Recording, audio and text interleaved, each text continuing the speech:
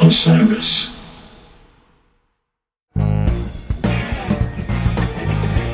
I thought in 2002 that band was just crushing, like Godzilla crushing Tokyo. It's really cool, but it was a great era for Tab. There was a couple of particular shows that I remember that were like just so heavy, stomping heavy. It got really, really intense. It was a cool era. I was deeply immersed in Tab.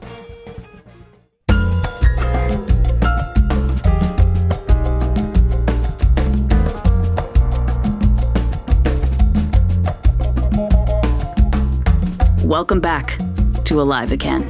In this episode, you'll hear about the growth of the Trey Anastasio Band in the early 2000s, the importance of the barn, the impact of Phish's hiatuses on Trey's bands, and some of the defining moments of this period. Thanks for tuning in.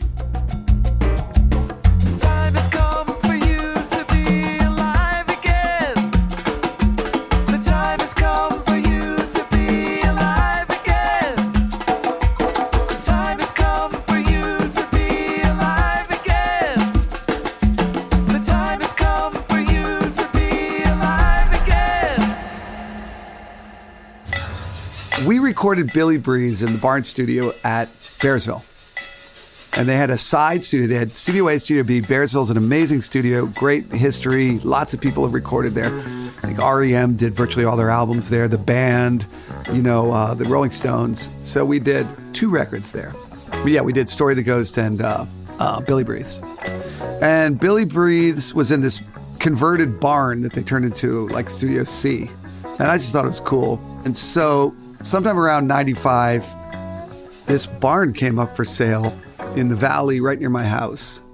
And I got sort of Huck Finned by this really wise old farmer who gave me the sort of country dumb trick to the city boy up there. So he had me like come to his house and he's like, the guy had like 3 beautiful barns and full of these 200-year-old barn board like that would have sold for thousands of dollars in New York City where people wanted to put barn board in their house. But this was it has a barn with cows in it. It was a huge barn. And he said, I'm feeling nice today. And you look like a nice kid. I know you want my barn. He's like, I'll tell you what, I'll give it to you for $1,000, the whole barn. And I was like, oh my God, you gotta be kidding. I mean, like the beams are worth like $15,000. And I said, okay, I'll take it. I'll take it, $1,000. He shook my hand. He said, okay, now when you take your barn, I want grass planted and I want my field to look like there was never a barn there. And I paid him $1,000 for this barn, but there was like a lower level. It was like a basement in the barn. And it had like, 100 years of cow shit all packed down and all this stuff. I kid you not. And I'm standing there, I'm like, did I just get Huck Finn? I know you want to whitewash this fence, but I'm not going to let you because it's so fun. So finally, I paid him $1,000 and then I had to take the barn down. It's called the Allen Irish Barn. I want to go back and find him if he's still around. He was an older guy. So we moved it up. And then it took a really long time to set it back up. It was me and these 2 brothers who are good friends of mine, Mike and Matt Larson. They did it like on a flatbed with a pickup truck. They like took it down piece by hand. It was unbelievable. Marked everything with chalk, moved it with a pickup up the hill, put in the driveway where the barn is. And then it was like half constructed.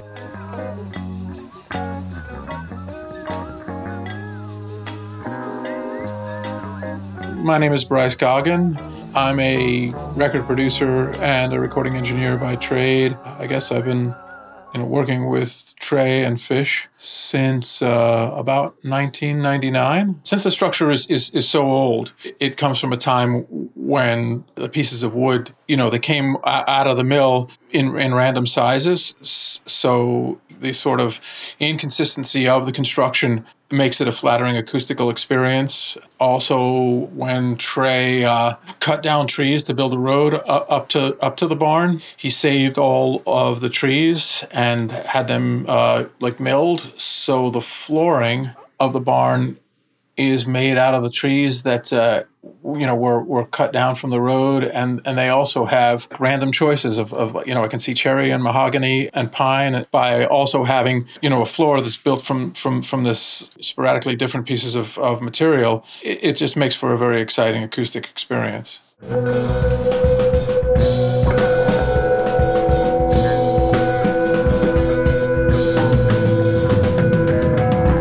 I set up this one microphone and I had an 8-track machine, which was like a very rudimentary 8-track machine. And I was really excited to record in the barn, so I did One Man's Trash. And that was all just me like putting the microphone at one very distant end and turning an amp all the way up, like muting to get these, like weird sound effects. And then I had some really complex horn compositions that I had written. And one of them was called At the Barbecue. So that was Jennifer Hartswick's first. I hired some local horn players and I hired Jennifer. She was, I think, 17. You'll have to ask her. My name's Jen Hartswick, and I play trumpet and sing in the Trey Anastasio Band. I was 17, and he was recording that album, One Man's Trash, at the time. And he had some sort of strange avant-garde piece of music, and he asked Dave Grippo, he's like, I need a trumpet player. Who should I get for a trumpet player? And he jumped at the opportunity to say, you haven't met Jen yet. You're going to love Jen. And I grew up in Vermont, so I knew who Fish was, but, I was a kid. I didn't really know a lot about them. One day I came home from high school and there was a message on my parents' answering machine because I was in high school. And he sort of left this really lovely apologetic message about, hi, this is Trey. I play for the band Fish. It was all a big question. And he sent me the music ahead of time. And I came in to the studio and met him there. And we recorded At the Barbecue, which is one of the hits. I was sort of testing her out because I'd heard about her around town. That was her first session. It was a piece where every horn player came in on a different section of the beat. So it kind of sounded like, I was really happy to have it ahead of time to learn it. I really knew nothing about him coming into it. So when I got there, he was so warm and this full of life, goofy, knit hat, skateboard, very like hands-on, lots of gesticulation, like really happy. He's like clanking on glasses and stuff while we were playing. It was just like, I was like, this is fun. This is different and fun. And all the clapping and everything was just me walking around the barn, like 20 tracks of fake clapping. But I was breaking in the barn. So that was the first thing that was ever recorded there. But it was empty. And I walked out of there thinking, well, that was a fun one-time thing. I'm sure I'll never see that guy again. And that was really far from the truth. It was kind of overwhelming, this huge space that also was a construction site at the time. It wasn't done yet. But I had a skateboard and a hockey stick and a hockey ball. And I would just skateboard around this place all day and then put all the sound effects and all the guitars on Mr. Completely. I did Quantigy there. And you hear these like clashing tones like, Quantigy. There's like this, I was turning amps up as loud as they would possibly go so that the whole barn was shaking with feedback and then just like muting the track and then like changing the pitch to a half step so that they would rub against each other. And it was just like hours of pot smoking recording, basically. It was just so fun. That was such an extension of lifetime of 4-tracking. It wasn't really like making an album per se. It's just kind of like joyously running around the barn, hearing sound. It was a fun hang from like day one, and it still is. It's like never lost its fun hangdom.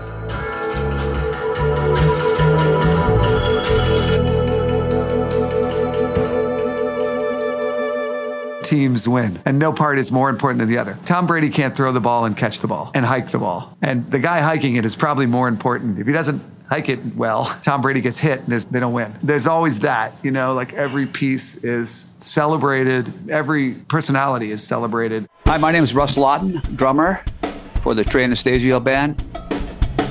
I'm a team player, man. I've never been into sports, but as a band guy, that's really important to me. And I'm always telling engineers, sound men, make everyone the same volume, make everyone exactly the same volume. I believe that if we send a message of unity from the stage, people will feel it. I guess we went on 99 after that with the trio. And then the rest of the band started joining. One awe-inspiring musician after another came walking in the door. And I think that's really the heart and soul of this band. My name is Ray Pachkowski. I'm the keyboardist in the Trey Anastasio band.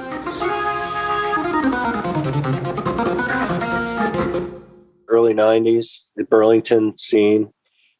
We knew about the Fish guys. I was in a band called Viper House. They would come and see our shows. You know, it was just like the Burlington kind of thing. A couple years later, our band went to a Fish show, Winston-Salem, in the arena there.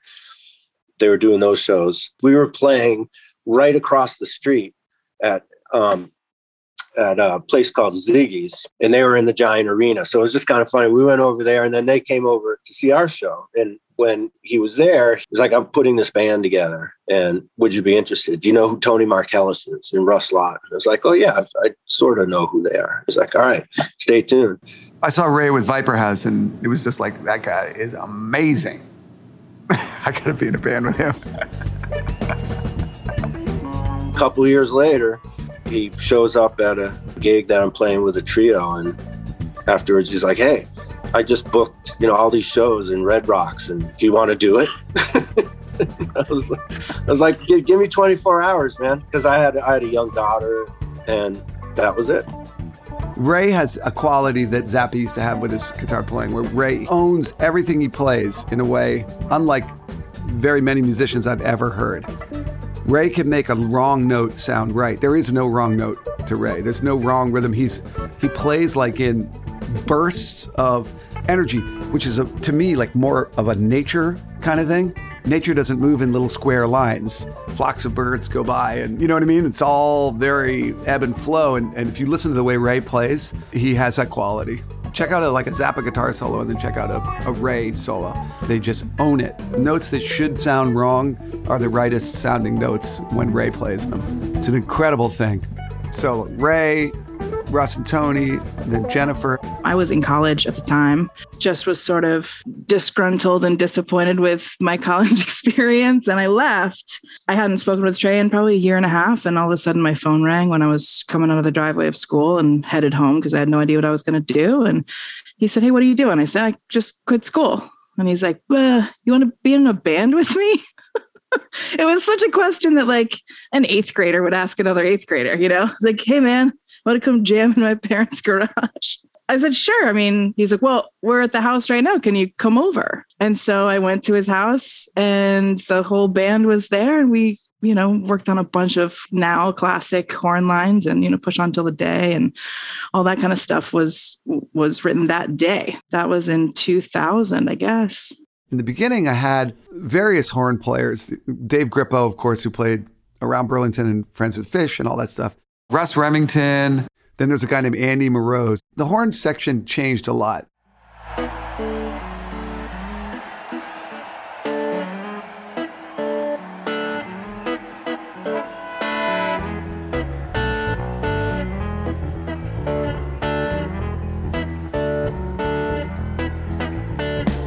That first tour was really special. It was a winter. We started at the Orpheum, and I believe it was in February. I think it would have been 2001. And it was a quick tour. It was maybe a couple weeks, I think. But really, it was a brand new experience for me.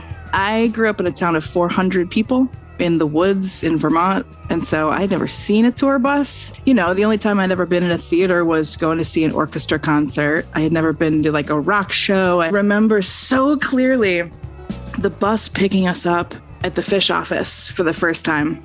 And everybody else was a pro. They'd done this however many times. I was a total little kid. I was in complete awe. And the door opened and I looked up, and there was this big driver with a bald head and a leather vest and a big turquoise cowboy tie and a little white soul patch. And he was kind of scary looking, sitting behind the wheel. And he just looks down at me with kind of like a furrowed brow, like, who is this little kid getting on the bus, And he just goes, hey, darling. I was like, oh, hi. He's like, I'm Dom. It was Dominic Placco, who was there, who has been everyone's driver. He's like such deep history in rock and roll roots. But anyway, that was my first. I was like, oh my God, this is so scary. And he was so sweet. I didn't know what it was going to be. I knew Trey and I knew Fish, but I didn't really know the music much. He actually told me, he's like, don't listen to Phish. Whatever you do, don't listen, because I don't want to do Phish. I want to do something else. I was like, okay. And so I didn't really understand the scene, I wasn't part of that scene. And so we went out on the road and I was like, holy shit, this guy's like a rock star. Like I had no idea, I had never experienced that before. So that was an eye opener. I knew that Phish was huge. I didn't know how hard it was to start a band. Even if you're in a very popular band, to start a side project and have people come to it is not a given. Very difficult moment for me was that Phish went on hiatus. We had financial questions and I was the only one working. And there was a conversation that happened where suddenly I was going to play Alpine Valley and Deer Creek. And I remember sitting at a table with management at the time, and it was like, look, you're going to sell 11,000 tickets or something, or 12. I wanted to play like Roseland. And my argument was, we're not ready. I don't have enough songs yet. I've played Alpine Valley tons of times with Phish. I know what it takes. I'm not ready. This is a new band. The cart led the horse for one of the rare times in Phish history where that really happened. And it really messed me up. That was tough because I felt like I wasn't ready to play fucking Alpine Valley. A lot of the people on stage had never been on a big stage yet. We had very little material at that point. To go from, 2,500 seats to 10 to 15,000 playing sheds, a couple months later. Unbeknownst to me, Trey was like, apparently, I found out years later, was like, we don't have the material to be doing this. But I suppose if the tickets are selling, then people are telling you it's the right thing to do. The band was getting really good, but my feeling was I didn't want to play those venues. I wanted to play theaters with Tab. Playing bigger places was a way to keep the organization afloat during the hiatus, which I felt a lot of pressure from. It wasn't good for me. I didn't think we were quite ready. In my mind, we didn't even have an album yet.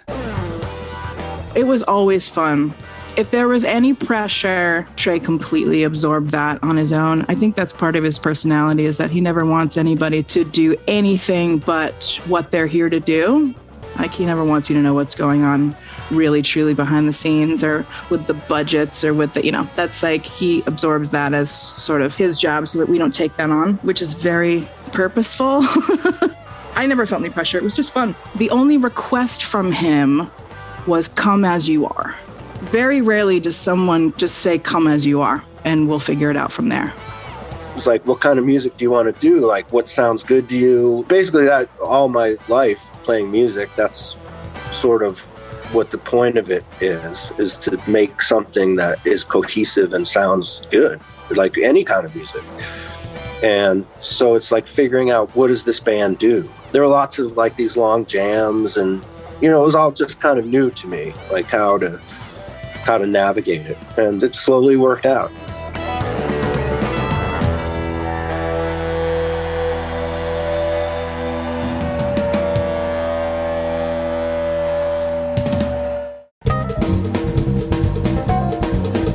Red Rocks is an amazing place. It's got some kind of spirit going on in there. First time I played Red Rocks, I was like, holy smokes. I was just looking around like, whoa. And of course, too, the elevation kicked my ass the first time. And the doctor's like, just drink some Gatorade and have some oxygen, be okay. And by the time I got up there, I was all right. But before that, I was like, whoa, what's going on? I do remember being at Red Rocks for the first time, not having ever heard of Red Rocks, not having seen a picture of it, and walking in and just thinking, you have to be shitting me that this exists. And being in the dressing rooms, and they're all built into the rock. And it was truly an awe-inspiring moment. And it was raining diagonally, as it always does up there. We played Mozambique. We had this whole ridiculous ballet that occurred at that time. And it was like all the horn sections fanned out in back of each other, in front of each other. Oh my God, it was so funny.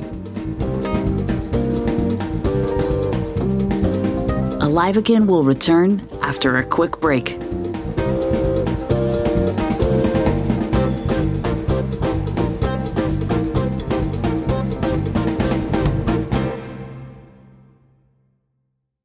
The whole idea behind the barn was to not have that atmosphere of professionality, not have that atmosphere of being on the clock. That's why the barn exists, because like I didn't want to go to a studio. You're on the clock the second you walk in. If you go out and start joking around, that's a very expensive hour of joking around that you're ultimately paying for. What that does is it makes you feel like we got to get in there, we got to do something. And that's not where good music comes from in my experience. It comes from just living. So I like the joking around. I'd rather be joking around all the time. And then once in a while have some music come out. I think about making that first Tab record, you know, the guy looking out the window went with Push Until the Day and everything, and how much fun we had in the barn. Everybody was there getting to know each other. Starting a new band is so fun for me. The record was pretty organic and probably heavily influenced by the excitement of the barn being open. There were songs that were sort of written on the fly, and then there were songs that were more completed. So like Push Until the Day was probably done, and we just played it. That's completely live on the record. I love that version. I really do, on the first record.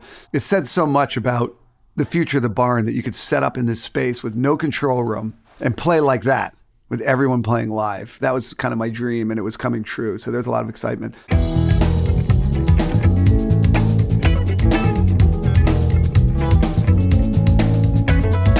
We used to have like crazy parties on the bus. Everybody was running around all the time. It was just nuts, which is what Push Until the Day is about, by the way.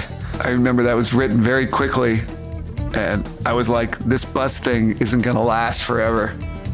But for a minute, it was really fun. You know, it was like a tipping point. I was like, I'm just gonna describe this, exactly what's going on. Scott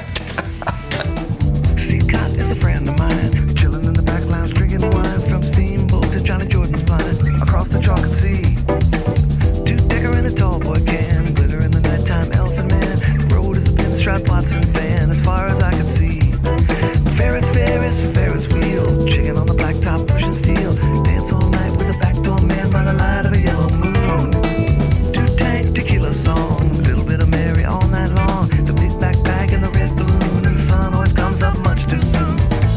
The barn really quickly became like a party place, which was a lot of fun for a while, till it tipped beyond fun. But if you listen to Farmhouse, like if you listen to Twist, as it fades out, you hear like 100 people just like laughing and talking. Everyone's crammed around the soundboard.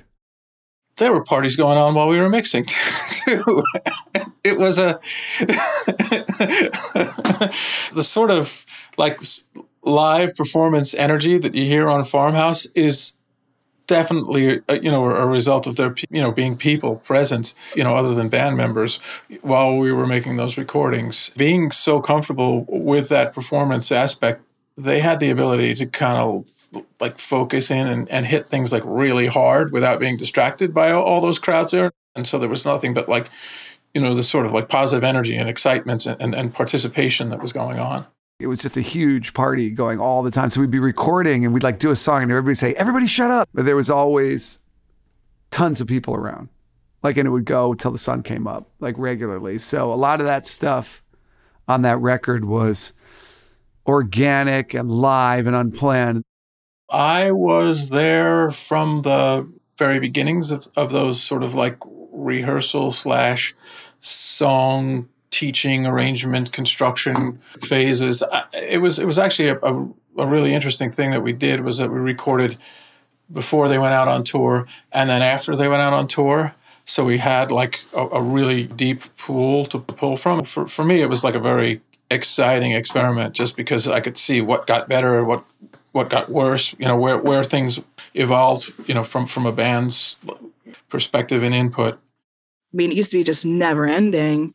We'd be up at the barn for 14 hours and everybody's exhausted night after night after night, and mornings and coffee, and there's zillions of pieces of yellow legal pad with ideas for titles and lyrics, and I mean it's just everything is everywhere. I remember him scratching out the lyrics to Last Tube on the outside of the barn with a pencil, just like furiously writing. All of our rehearsals used to be there. And most of us were living in Vermont at that time, so it was easy. So much thought and care went into building this place, so that he always talks about this, like the hinges and stuff like that, where every single little teeny part of the barn it has a story.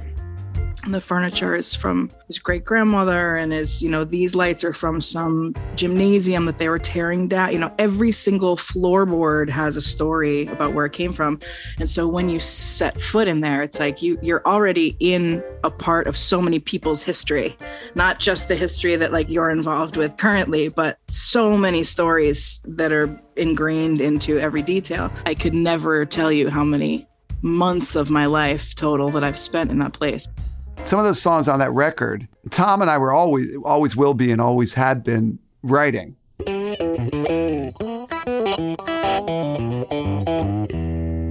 But like we went on some trip and there was like this moment, like everything we write together I save, right? So we were swimming, he came out of the water and there are these things sticking to his skin, right?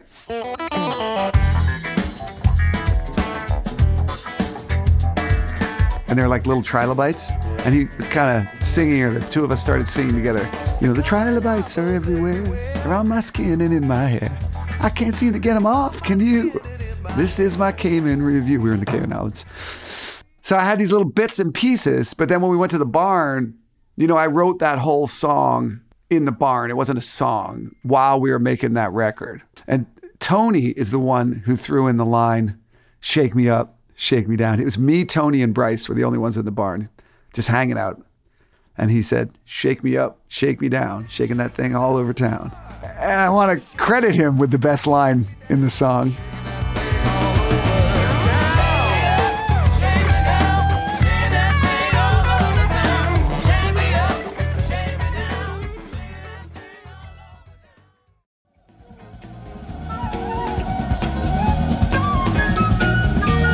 There's a show we did in Pittsburgh with this train track that went by the stage. It was outdoors and there was a train track, and while we were playing some huge jam, just pumping, and this giant train went by like right next to the stage, and I could hear everybody in the band was like playing to the train, like it was really cool.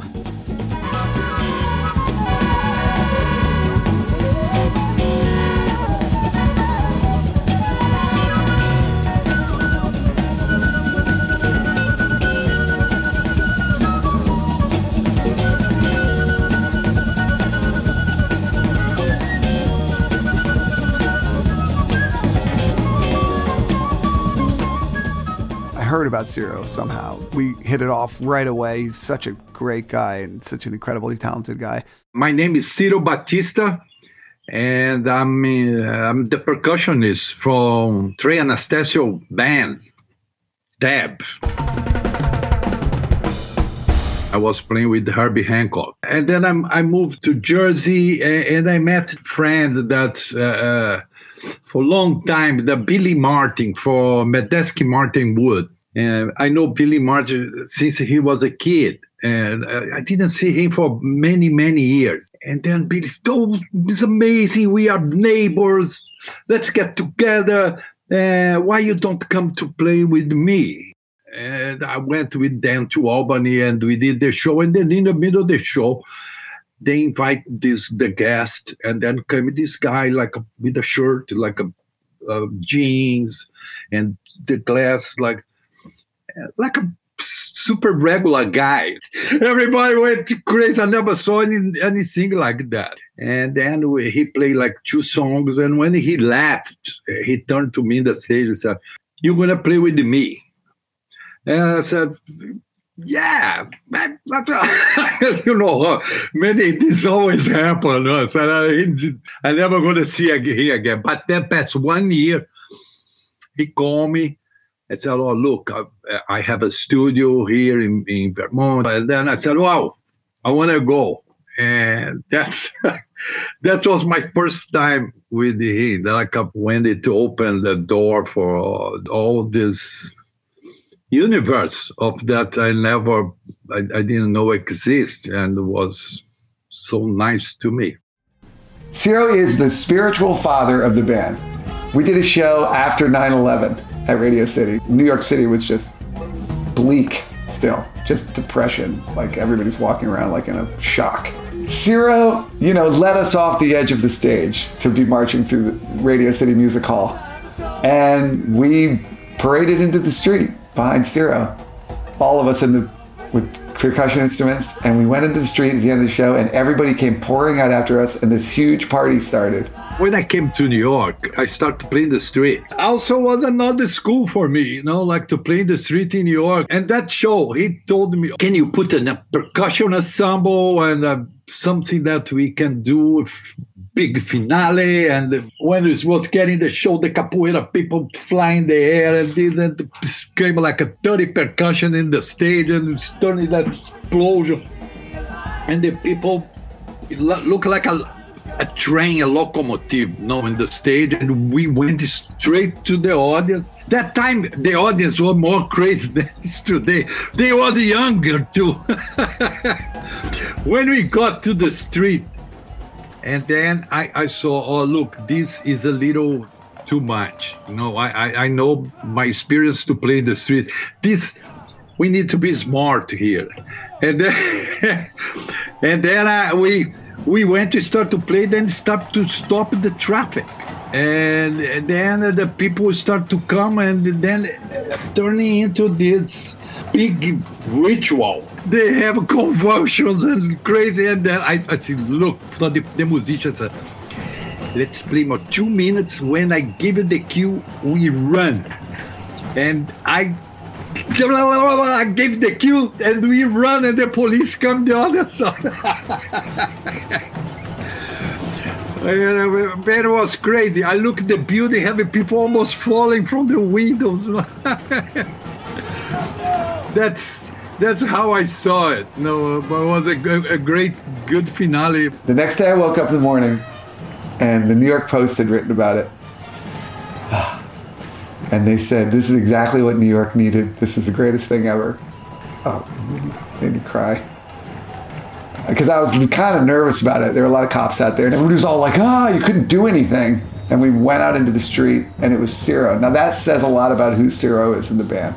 Ciro embodies the way you're supposed to be in music. Take your music seriously, but never take yourself seriously. He's a master musician, and he never stops having fun.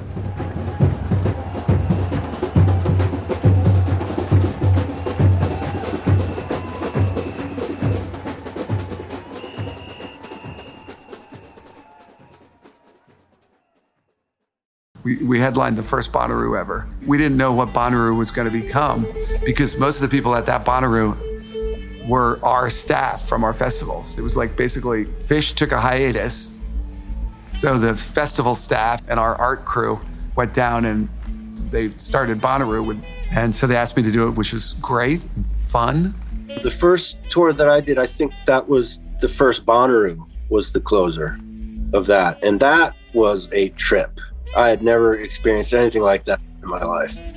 100,000 people all chanting at the same time. It blew my mind.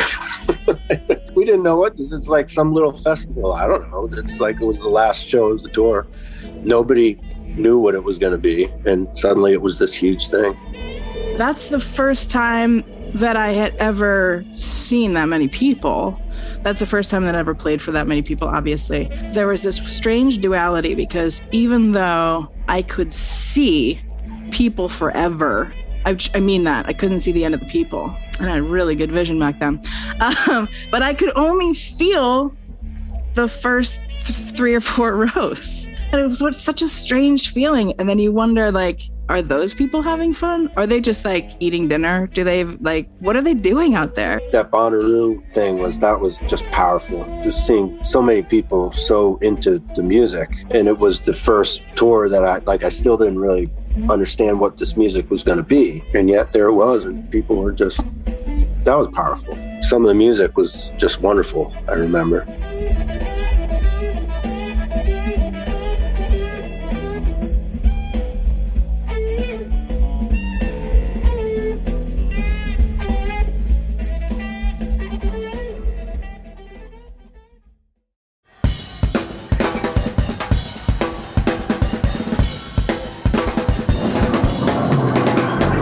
Played in Utica, and that was the night that the balcony almost broke.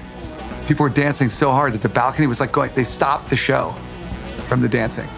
It was intense. If you listen to the Mr. Completely from Utica, it's all hand conducting, And I would do this thing where I would put my arms out and the right half of the band, like the horns would speed up with my right arm while the band slowed down.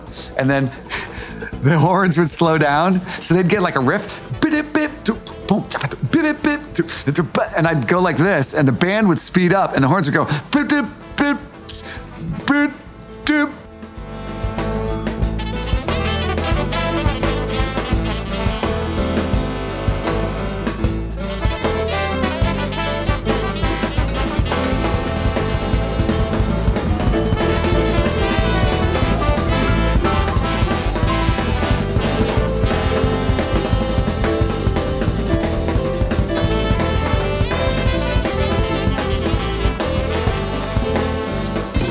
Also, I would change keys, so we would modulate, like up third. And people got dancing so hard. I was watching people dancing, and I was just like using these tools to like build the intensity.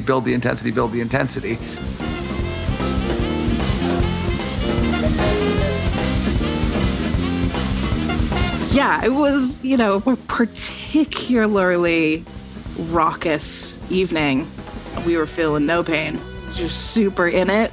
And then all of a sudden, just like you could see the whole balcony just start like with the music. Like, that's not a coincidence. That's science right there. Like, that's really happening. And the balcony was going up and down. And then these plaster pieces started falling on people's heads. And everybody was panicking. People were just dancing like it was like animalistic dancing. Like, and it was sort of became like an extra band member where it's like, okay, now we're using this, And then someone came from the side of the stage and was like, hey, you can't do this anymore. And then somebody ran on stage and they were like, you have to stop right now. The balcony's going to fall down. And I did. That was it. You hear it. It stops. It stopped. And I had to play a solo acoustic song and then end. They were like, no more. You're literally bringing the roof down.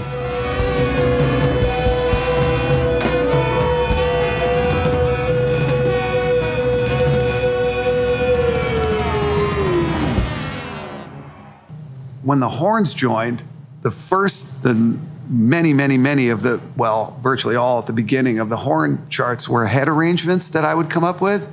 And I would sing them to them, and then they would play them. The Tab Megillah arrangement was a head arrangement that I did, all of it. And it took hours, many hours, that the band still talks about. We went into the Tabernacle in Atlanta, and I was like, I want to do an arrangement for Megillah.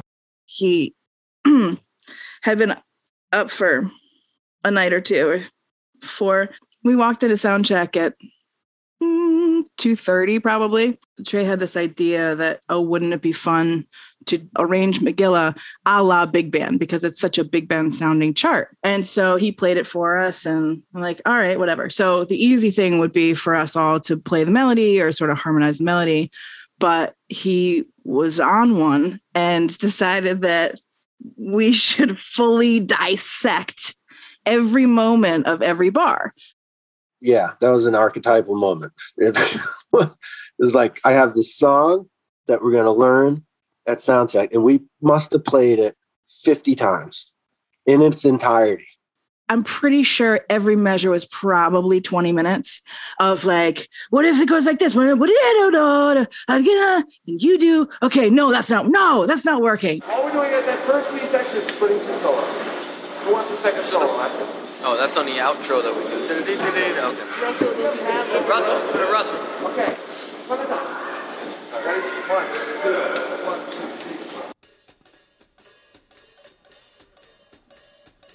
3. The patience level in the room was rapidly diminishing, and we were only 40 minutes into this 3-hour process.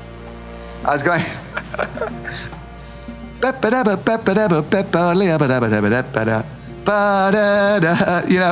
like all the different crossing parts.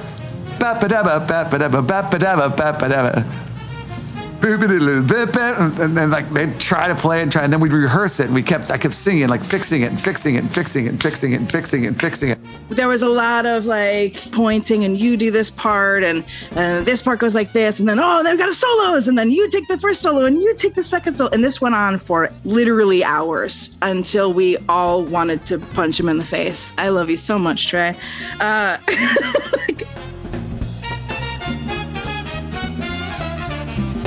It took hours and hours and hours.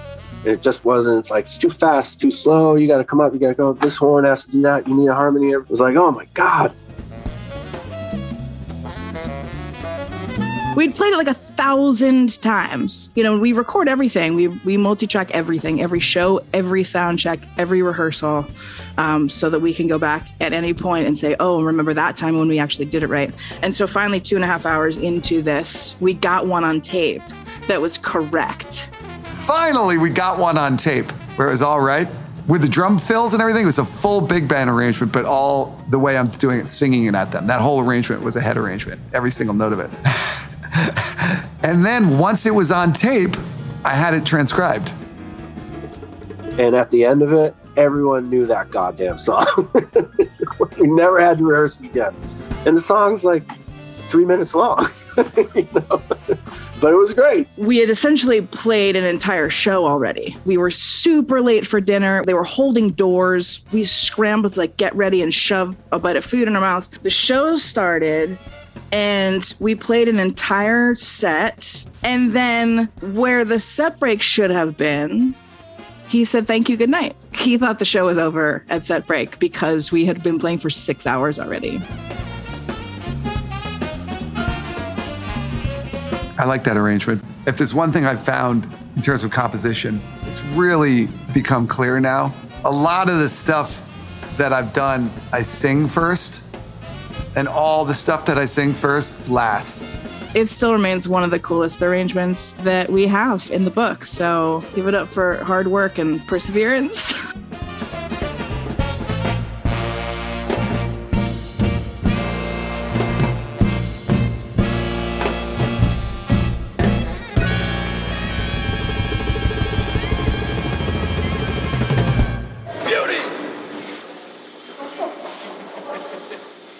Nice.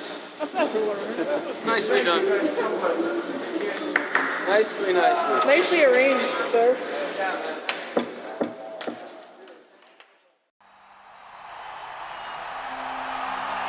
The partying had just gotten, whatever you're picturing, it was 1,000 times worse. There was a lot of effort going into hiding, and I'm sure it was failing miserably. But when I went home, I would try to stop. We had some show coming back, and it was like at the Garden. It was like Garden and Three Hamptons. I was in pretty good shape at the time. And it was like, if we can't get through 4 shows without that stuff coming back, like, you know, the hard drugs and the darkness backstage, then we got a serious problem. So we played one set at the Garden. I went back for backstage, and it was like walking into like a Fellini movie or something. I couldn't even get to my band room. It was back immediately. I think probably right in that moment, the seeds for This Has to Stop were planted. And there was just this battle going on between sensible conversations between band members, Phish band members, and confusion and anger, and realizing that saying we were going to take a break and clean stuff up had not worked. It was mayhem. There came a moment where the only possible way out of this thing was to declare that we're done. I felt horrible about it. We closed our whole office. The whole office was about 40 employees. We had to shutter it, like everyone has to go home now, party's over. It was such a hard time. Even though everybody was furious at me, in retrospect, that was the single smartest move I've ever made in my life, ever. So we were going to implode. We were inches from imploding. We did implode. So Phish had broken up, and I had changed management. There was a lot of confusion about whether Tab was going to keep playing. I ended up in Vermont with a producer I had never met, Rick Beato. He suggested bringing in his friends who were younger than the musicians that I was working with. They were younger and friends of his. I'd never done that before. He brought them in, And I was like suddenly in a room with a band that I never knew nothing about. They're just guys who walked in the door. Like, this is your band. I feel bad about it to this day. I hope I wasn't mean. The whole thing was just so messed up. But it all was the cart leading the horse. Like, the fans will rebel if Tab plays without Fish. I don't know. I was just writing these songs. So anyway, Rick and I started hammering on this album for like what's felt like a year.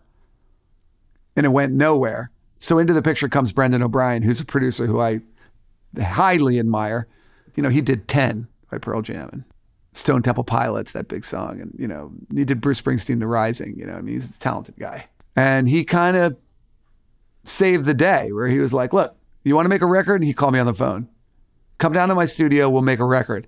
I had half of those songs. Like I had like Sleep Again, but it was a mess. Everything was a mess. I flew down to Atlanta with this band. It was so awkward. Brendan said, all right, play me some songs. We all went in there. We already had a keyboard player, and Les Hall, who's amazing, was playing keyboards. And then Ray came with me. Brendan was in the studio, and I went in. I played 2 songs. He pushed the button, Trey, come in here. And he came in and he said, you're going to have to let your band go. He said, except that guy stays. And he pointed to Ray. And Brendan's a straight shooter. And he was like, and you are going to tell them, not me, that they're fired. So then we had to go in the parking lot, and I had to say to all those guys, I'm so sorry. You were about to make a record with a big rock producer, and you're going home tomorrow. And it was just horrible. And they're all super nice guys and talented guys, but that was the end. That's like the last I ever really saw those guys. That was it. And then it was just me, Brendan, and Ray. I learned tons from Brendan that I still use today. Unlike other albums I had done, Brendan made me come to his house. And he said, here's a stool. This is my home studio. You need to sit on this stool and play me the 12 songs that are going to be recorded for this album. Choruses, outros, lyrics with an acoustic guitar, or you're not allowed to go to the studio. That's not the way I normally do things. I was out of my comfort zone, and it was hard at that moment. And also there was an added pressure because of the feeling that Fish fans were so mad at me at the time. It was an awkward time, but I've carried that lesson with me now through even Time Turns Elastic. I started off playing it on a stool with an acoustic guitar. I thought that was a really incredible lesson that Brendan taught me.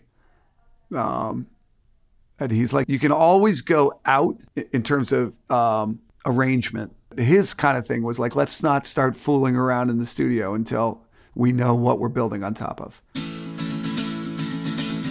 I didn't think Fish was going to be gone. I thought Fish was going to heal. I didn't want to break up Tab. Suddenly to have Fish break up and then Dionysian separate, I was completely alone. And I had no intention of breaking up Tab.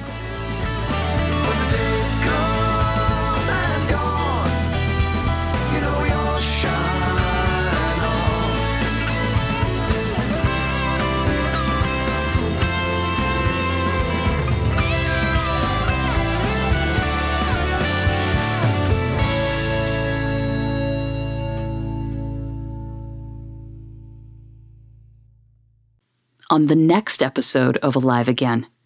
I was in a, felony drug court program. I'd been arrested, and I was basically under house arrest for 14 months. I wrote a lot of music there that over time has come to mean more and more and more to me. I wasn't well before that. And now that's been 15 years this year of sobriety. I sat in with Dave Matthews. That was the first sober note that I played. I was playing at Mike Gordon's wedding up at the barn. I was like, hey, Trey, I haven't seen you in a while. He goes, we got to talk. The first time I ever got up on stage with an orchestra, tears started streaming down my face and my knees got weak. It's like an organic blob of sonic heaven.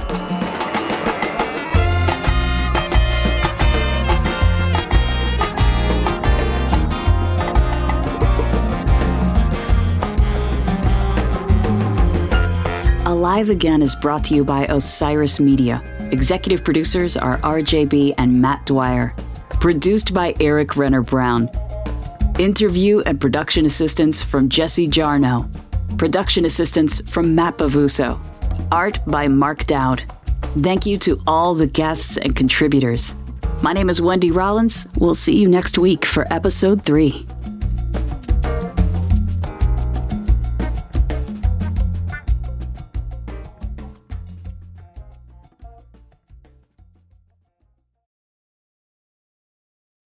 Osiris.